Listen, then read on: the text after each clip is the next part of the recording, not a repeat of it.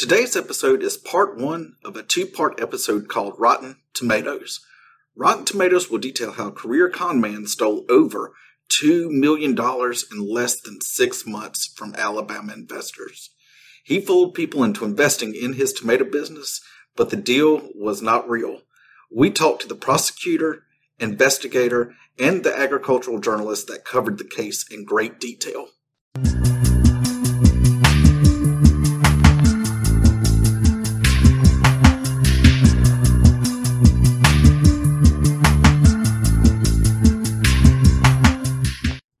Hello and welcome to Real Life Regulators, a podcast aimed at educating investors using real cases. This podcast is brought to you by the North American Securities Administrators Association, also known as NASA. I'm Nick Vonderu, the marketing specialist for the Alabama Securities Commission, and I'll be serving as one of your hosts.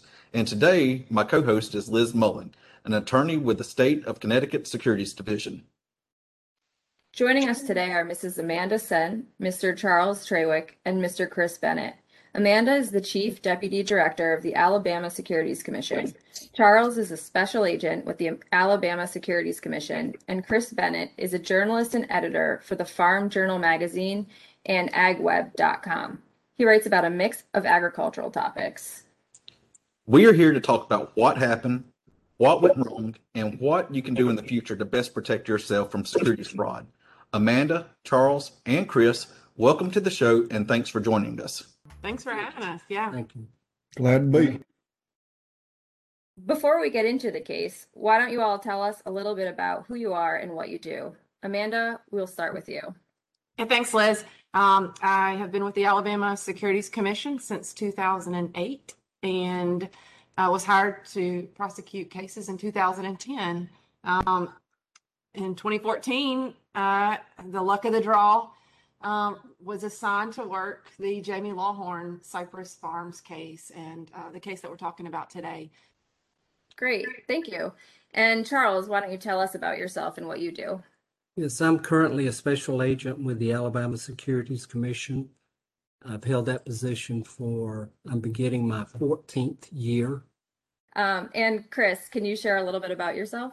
Hey, Liz, I originally taught high school history out of college and wanted to write really bad. And I'm from Southeast Arkansas, so I went to work for Farm Press, which is in Clarksdale, Mississippi. And today I work for a similar sounding name, Farm Journal, and live in Northeast Mississippi. So I write on a odd mix of topics, ag crime often coming up because, farming is a business.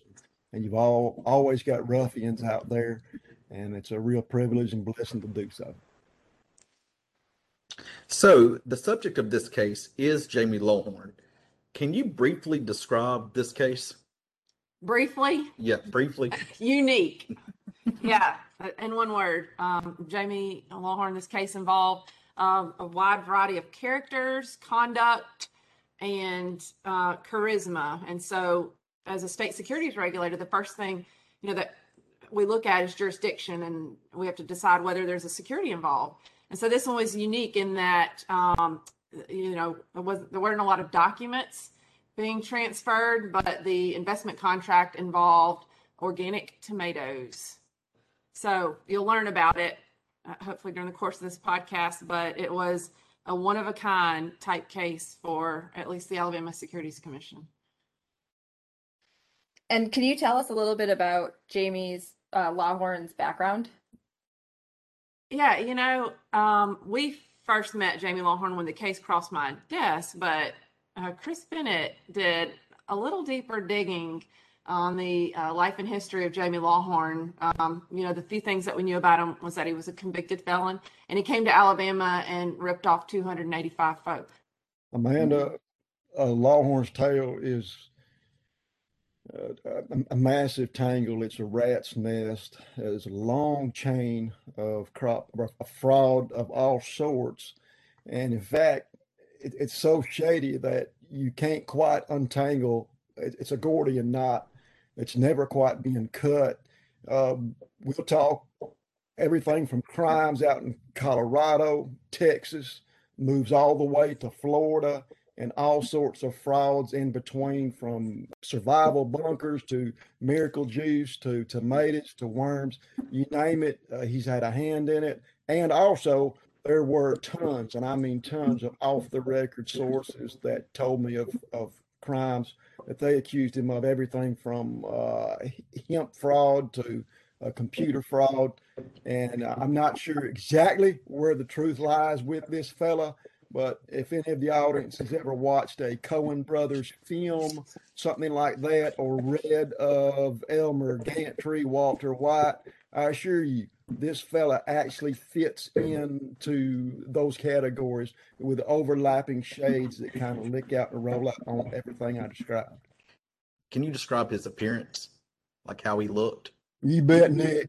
According to the source you spoke with, right, he was a chameleon and able to give you what you wanted. His physical appearance. Now, when the tomato fraud took place, he was roughly 50 years old, very pedestrian. You wouldn't notice him if you passed him in Walmart.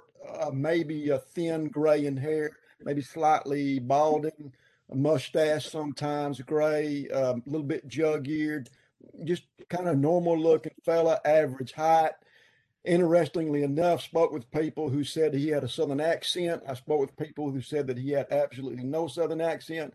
So it made me wonder if he was changing accordingly. And if he sat down beside you, according to what all the sources said, he could instantly charm you, morph himself into your conversation, regardless of what the topic was. So he would be, Nick, what you wanted him to be. I do know from sources that said that when he came to their farms, that he was dressed in city clothes. So it wasn't like he was putting on Carhartts or overalls or work boots. Pretty much he had a golf shirt on and slacks and some sort of leather shoes. So he was your man on the street, Nick. He sounds like quite the character. Do you know where Jamie is from originally? Liz, he was supposed to hail from Tennessee and Alabama. I was told by sources that he had family land there close to Huntsville. He also had land and family out in Tennessee. And when he went on the lam and when he ran, the bounty hunters involved had to go to all those places and literally, hide in the trees and the bushes looking for him, hoping he would pop up, which he did not. How long was Jamie Lawhorn in the Huntsville area before he opened up the subject of this case, Cypress Creek Farms? I tell you what, Nick, that's a $1 million question. I don't know. The first lady that he appeared before that we know he appeared before at least, was Marguerite McClintock, and she described it as him kind of arriving out of the dark. But he was from that area and he had family. So my assumption, and this is a projection by me, is that he was coming off another con, and whether or not he had been there in Huntsville for a month or two or a year or two, I am not sure. Jamie Lawhorn, what did he do in Huntsville? How did he start? Well, he began communicating with Publix supermarkets as early as May of 2012. And these communications centered around the fact that he was in the Tennessee area operating as Tennessee Toms. And his family had been in the organic tomato business for many years. And he was reaching out to Publix to see what he could do in terms of servicing them or supplying them with organic tomatoes. Publix never committed to him. They did say that once he got in operation, they may visit him. But in the spring of 2013, he advised the man he was communicating with at Publix that he was moving from Tennessee and he was going to the northern part of Alabama, and he was changing the name of the business to Cypress Creek Organic Farms. And that's when he showed up at Miss McClintock's farm. So, how did we originally hear about Jamie Lawhorn and Cypress Creek Farms? So often our agency will receive referrals from other agencies throughout the state and United States. And Charles, I believe, received a referral from the Better Business Bureau because several folks up there had already had interactions with Longhorn. And Charles, I think you took the call from the BBB. You're right. We learned of Jamie Lawhorn from the Better Business Bureau. And the Better Business Bureau had challenged Lawhorn to substantiate his claims that affiliate farmers could make $25,000 to $40,000 per year as an affiliate farmer. And he never did that. And as a result of his failure to substantiate his claims, the Better Business Bureau made the referral to our agency. Those claims were outrageous. They were outrageously high. We often get, like I said, referrals from the locals about these type activities and this conduct. That's a great connection to have at the Better Business Bureau. That's interesting to know. Also, so when did this happen, the case? Well, it happened, as I said, he came to the Huntsville area. He formed Cypress Creek Organic Farms in Madison County, Alabama, in April of 2013. So that's when he started. We did not get the referral until September the 3rd of 2013. Well, so how did he get Cypress Creek Farms up and running? Initially, when he got into town, he just made up flyers, and he would distribute and post flyers in the rural areas around the Huntsville area. Yeah, he stirred up the entire community with his radio broadcast, his advertisements all over town. A lot of folks were looking for extra jobs at the time. There were retired folks, part-time workers that were thrilled to see an opportunity to earn some extra money. And he was so audacious and so bold to display his fraud, all over the northern part of Alabama. And so, it's just another testament to the term con artist or confidence artist, which is what he is. And how did he make this pitch so believable? Well, it wasn't, as Chris pointed out in his article, it wasn't extravagant. It was just, very simple idea. His flyers transitioned into radio advertising. And as people learned of this investment opportunity, they just began to contact him, and it just grew exponentially. Yeah, there's a bit of affinity fraud is the term that we use in the regulatory world. When your friends are getting involved in something that looks like to be a really good deal, little work required, because Lawhorn was going to take care of teaching these folks how to grow the tomatoes. He would provide the greenhouses, he test the soil, he'd do everything. And so all you had to do was tend to them, a few times a week and let them grow. But there's always some truth, and legitimacy in these type frauds. And so, because you got to hook people, bait them, bring them in. And Chris, you may have uncovered a few things about Lawhorn's foundational fraud in the northern part of Alabama. He did what y'all described, which is cloak it in a grain of legitimacy. He left a ton of rabbit trails that you could check. There was nothing at the end of the trail, but the trails were there. Like Charles mentioned, the connection with Publix, the connection with Auburn University and soil testing, connection with Mississippi State and tomato expertise. He tried to bring Rick Snyder, the godfather of tomatoes, who wrote the Bible of greenhouse tomatoes. He tried to get him onto Cypress Creek's board to serve. And Snyder fortunately smelled him out. So he touched these people who were in need, right? These are not people that wanted a golden goose.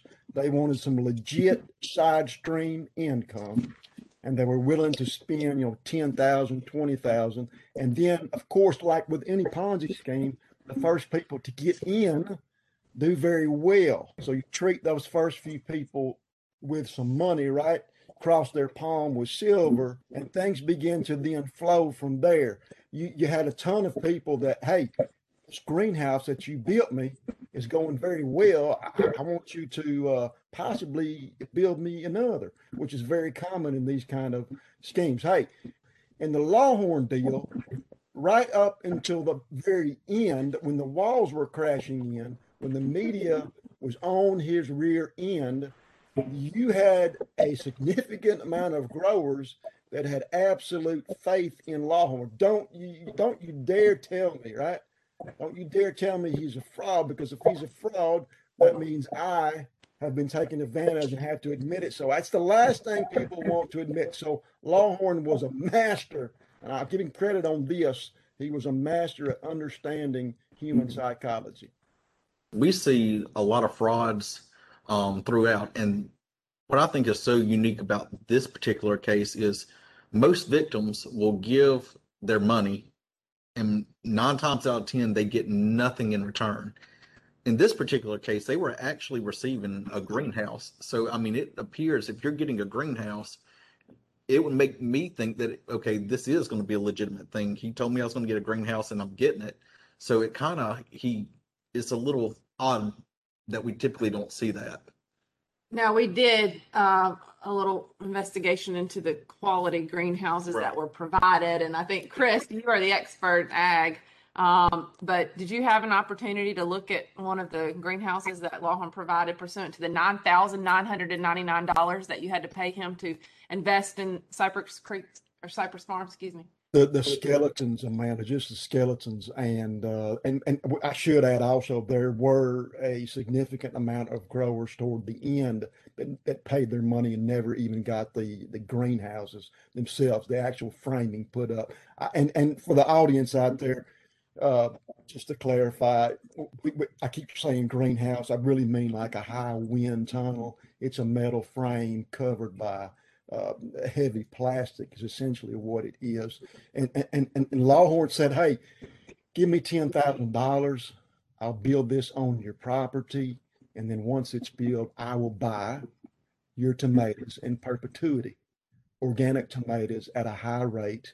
I'll provide you with the seedlings. I'll provide you with pickup. So in other words, just grow them and we will come get them. So the offer by itself is astounding. Yes, it was too good to be true. Someone should have known better, but everything that y'all already described was the case. The train was rolling and everybody else was getting on it. There must be something to this. Yeah, when people see their friends, the people they trust in the community, signing up to do something, they trust them. And there's always an element of trust. I mean, that's why we get these fraud cases. And it's unfortunate, there are lots of good people, but once in a while you get a bad egg, and Lawhorn is a bad egg. I will add something, though, about the investigation, because I don't think we talked about really what he was pitching and what was so essential to the decision to invest the $9,999. I'll just say $10,000, round it up. And that is that Lawhorn claimed very outwardly and very broadly that he had contracts with major supermarkets to buy all of the organic tomatoes that he could grow. Like Chris said, that was important. That was a material, the securities fraud world, material representation of fact. That wasn't true. After Charles contacted Publix, I'll let you talk about this, but basically Publix, one of the supermarkets said, no, we never had a contract. The guy contacted us. He reached out to us. And we see that a lot in frauds, but no steps were ever taken toward building a contract or any type of negotiations. Charles, you talked to the regional director. We have him listed as a witness for trial. Yeah, I talked to the organic produce manager for Publix, at their main warehouse or main store in Lakeland, Florida. And he confirmed there never was a contract to buy organic tomatoes from Cypress Creek Organic Farms. And I think, Chris, I'm not a farmer, but there are a lot of farmers in North Alabama. This was something that they could easily do and add to, their current harvest that would just literally take them a few extra minutes a week to maintain. But is having a contract to purchase produce, in perpetuity, is that something that farmers want, need, or interested in? I mean, it's a magnet. That's a golden magnet.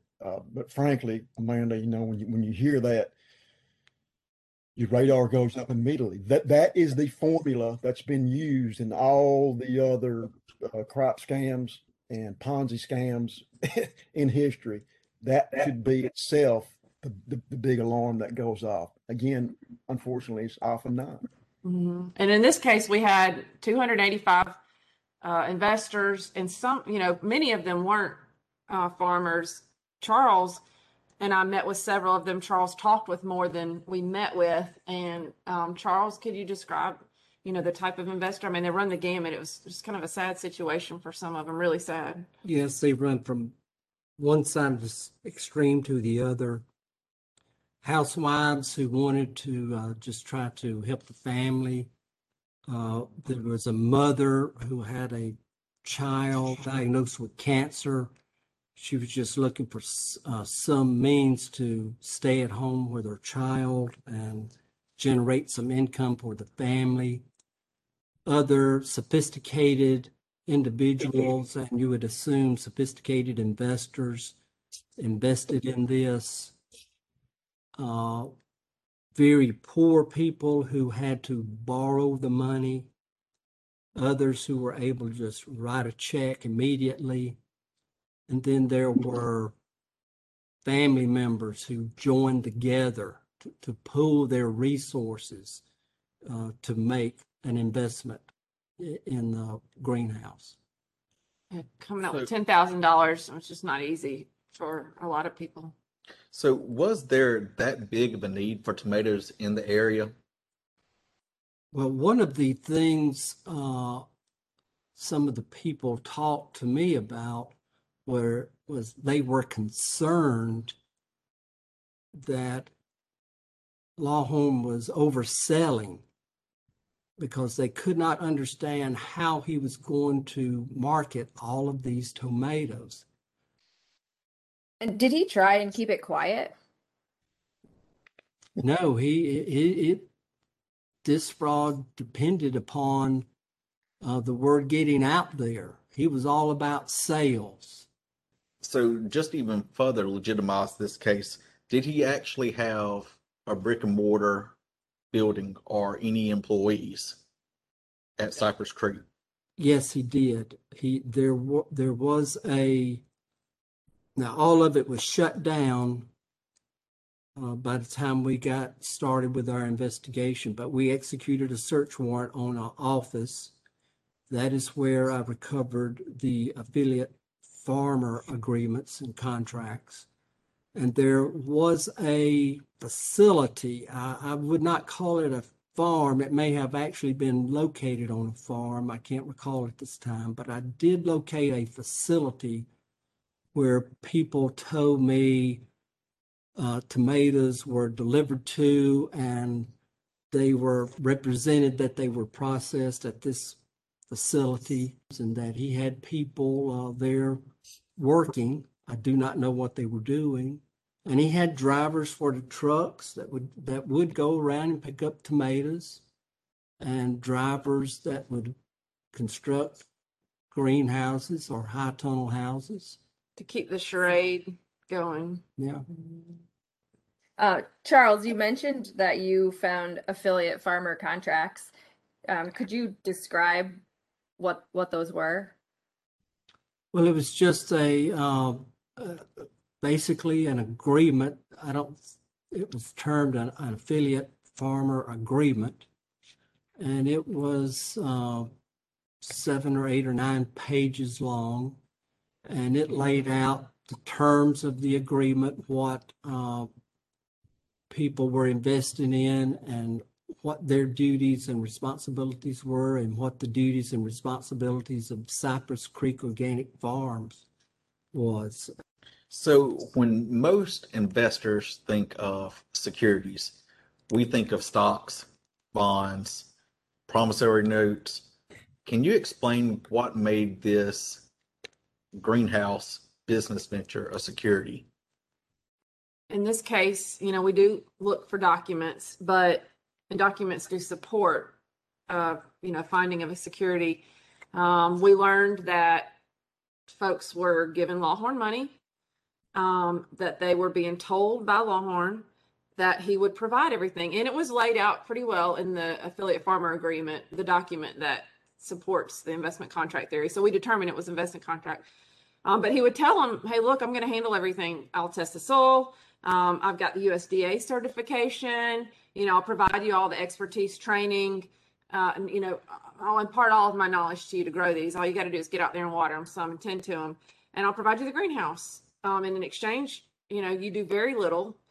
I've got several of you that are involved in this enterprise. And hey, look, you're going to get a great profit from doing this. And so we met the elements of how we test. The Alabama Securities Commission consulted an expert witness that we use from time to time. She agreed, and for trial, we were prepared to prove that this was an investment contract. And to prove that, it was a testimony of the victims who said, hey, look, we gave you the money. We expected you to do all the work, Longhorn. We expected a profit, and also the document, the affiliate farmer agreement, would have, in my opinion, been more than substantial evidence of a security. Lawhorn was indicted on 24 counts of securities fraud and other securities violations and theft. And a $600,000 bond was imposed on him, bail in the amount of $600,000. Prosecution and defense agreed to lower it to $100,000 because it was the right thing to do within the confines of bail ranges. And on the condition that he was placed under ankle monitoring supervision. A month later, he cut the ankle monitor and went to North Carolina and started a worm farm. He took his business model that he's ripped from some other con artist into North Carolina. The story does continue, but I just want to give you guys a little teaser. And so what Chris is referring to is the worm farm in North Carolina. So, getting back to the greenhouses and the initial investments, we know that the investors were giving about $10,000, just round figure. But what went into actually making these, quote, greenhouses operational? Like from doing some of the reading and talking with Charles, you just couldn't merely just set one up. They needed water hookups. Some of them had to do landscaping, cutting trees down. Can you describe some of that? There were many investors who spent several $1,000s in addition to their investment in the greenhouse to have trees cut under the pretense that it would help the tomatoes grow better and faster. And Chris, is this something that if your average farmer, and I know a lot of these people weren't farmers by trade, would that be something that would require a lot of work to set up and get started based on the type of greenhouse that was provided? Absolutely, Amanda. I agree with what Charles said. You're talking about laying down a pad. You may be talking about clearing trees, certainly going to be talking about clearing brush or something. So in addition to the 10,000, depending on your land, you're also going to have to pay quite a bit to get that land ready. And then when Lawhorn's crew would come out and set up these greenhouses, they would get the ball rolling with soil amendments, casting, holes needed to be dug, and you would just assume, hey, it's going like it should, because they're going to treat you really well up front and give you the attention, right? And tug on your forelock, tickle you, things like that. Well, that Jenga tower he built with all these growers went higher and higher. Ponzi pyramid went higher. And y'all know far better than me, those pyramids began to get rickety the higher they are. So as he's building all these greenhouses and as he's signing more people on, And as he, according to his own employees, told me, and what y'all said also, literally throwing the tomatoes out the back door sometimes. They are sell, sell, sell. No matter what, sell greenhouses. So again, that tower is climbing, and down at the bottom, it's shaking. The media gets on his tail, and he's going to pull what your classic con man pulls, which is I'll lash out at everyone except myself. I'll find somewhere to lay the blame, and then I'll leave. I have a question. I think Amanda, you might be able to help with this. When someone is considering making an investment, do you typically see such an active role required of investors? It sounds like they had to put a lot of work in on their own. In some cases, I mean, for an investment contract, you know, in order to meet the requirements there, it's typically a passive investor, but passive in the sense that they're not handling the finances, you know, the day-to-day operations. So these investors weren't a part of the day-to-day operations, but you know, is there site prep involved in every case? No, this is one of the few that, you know, we've had where investors have been required to do prep work, and not all of them, just some of them. You know, like I said earlier, there were a lot of folks that weren't farmers by trade, and so part-time, you know, moms looking for part-time work, and they had to, you know, provide upfront capital to make the modifications in order to grow them. But I'm sure Chris has seen in some of his frauds that he's reported on, investors, you know, laying or providing some sort of upfront labor before they can embark on whatever scheme is being offered to them. So when all was said and done, about how many victims were involved and how much money was lost? Based on my efforts to reconcile the affiliate farmer agreements with the bank records, taking into consideration the refunds that were made, I've calculated there were 245 victims, which invested just over $2.2 million. Wow. Yeah. 2 million. Mm-hmm. And why do you think Jamie Lawhorn was such a successful pitchman? That's an incredible amount of money, an incredible amount of victims. Well, yeah, for all the reasons that we've discussed earlier, Chris probably said it best, though. You know, he wormed his way into the confidence of the community. He did provide, you know, a air of legitimacy to his scheme, and so, and he got people excited. You know, I think he made T-shirts with his logo on it and gave them out to investors. He would have office meetings. On-site office, you know, where people could drop in and talk about how excited they were to grow these tomatoes. And, you know, this was a really neat opportunity for North Alabama. So many people were involved. I've never been on social media, but there was a Facebook chat group and people were exchanging thoughts and ideas, which later turned into a Facebook like hostile, you know, screaming room for all the investors to get together and talk about Lawhorn, how much they hated him. But, you know, it was just a unique opportunity. And so people like those opportunities. They want to get involved. Almost like old time religion. And he's promising people explicitly on record, promising people, hey, this is going to be $100 million company, right? That's what he's telling them. And they know Publix, they know Bruno's, and they simply are going on his word. So if he's telling them, hey, it's $100 million pot right there. Grocery stores that you know, a product that's in your backyard, agronomics that you are capable of, and right, buy them in perpetuity. We will come and pick them up. We will provide you the seedlings. We will get you the USDA organic certification, which, you know, is a laborious process. So you add all that together, and this fella had an absolute recipe to drag people wherever, you know, he wanted to drag them. And if that meant dragging them through the mud sometimes, he was capable of doing that. In other words, he'd look somebody right in the eye and tell them, hey, you know, who you going to believe, me or your lying eyes, that kind of thing. He was the man. He'd done it before. And I say it. I think he's going to do it again. I agree, Chris. I mean, he's out there and he's already demonstrated the capability to continue to perpetrate frauds, one fraud after another. I mean, they're numerous, and I know you've chronicled some of those. I don't know.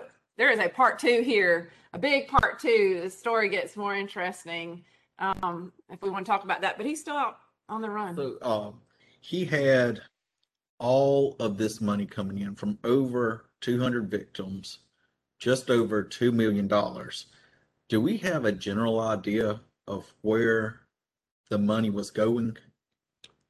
Based on my analysis of the bank records, I could only document approximately 420,000 out of the 2.2 million. The things that I documented were payments to department stores, rent. Lawhorn had some dentistry work done. He also bought a Mercedes. Restaurants, if I didn't mention that already. And there were actual disbursements to them by check, directly by check. And there were a lot of withdrawals of currency, which were unaccounted for. So all of that, collectively, all of that was approximately 420,000. That's typical in fraud cases, money fraud. The defendant will pull out tons of money in cash, and that was the case here, and then live off the rest lavishly, while the victims, some of them are impoverished. What do you think his end game was? We all have our theories. Chris, go ahead.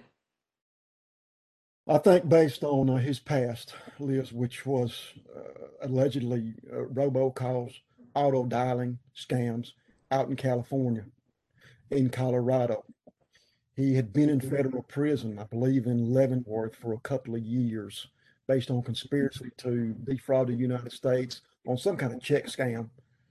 The guy who eventually caught him told me that that Lawhorn had confessed to him that he had used, I think, the Secretary of Treasury of the United States to forge a check to buy a yacht or a boat. It was something just beyond buck wild, beyond buck wild. So you look at those, you look at the bunker scam in Kentucky, Tennessee, you look at the miracle juice in Tennessee, auto dialing in Tennessee, tomatoes in Florida, cucumbers, pickles in Florida, tomatoes in Alabama, worms in Carolina. And when you add all that together, to me, right, I see a guy that's simply burning it down from spot to spot. So when he's in Bama, I think he was just going to burn the candle till it got to the end and then jump. The worm scam that he used in Carolina was partly to produce not just worms, but also their castings. Well, the castings were used in Alabama at the greenhouses. So there's a definite nexus there. I don't know if he simply pulled the parachute and jumped to the next, but the amazing thing about him, and that proves that he had to have been dealing with a network of scamsters, was that in between the scams, the last ones that we know of, which is the tomatoes and the worms and the pickles, those three are separated by months. And he is forming actual businesses in these places and hopping from place to place, physical properties with a network of employees and the associated growers. Chris, if you don't mind, I'm going to stop you right there. I think this is the perfect place for us to pause, and we will pick up with part 2 of this story in the very near future. How can someone check the background of a person making the investment offer? Go to nasa.org, click Contact Us, and then click Contact NASA Member to choose your jurisdiction's regulator. Being an informed investor means having a plan and understanding each of your investments. Whether you're new to investing or already investing, NASA and its members provide a variety of online investor education resources for investors of all ages. Go to nasa.org for more information on how to be wise and a safe investor. NASA provides its information as a service to investors. It's neither a legal interpretation nor an indication of a policy position by NASA or any of its members. If you have questions concerning the meaning or application of a particular state or provincial law, rule, or regulation, please consult an attorney that specializes in securities law.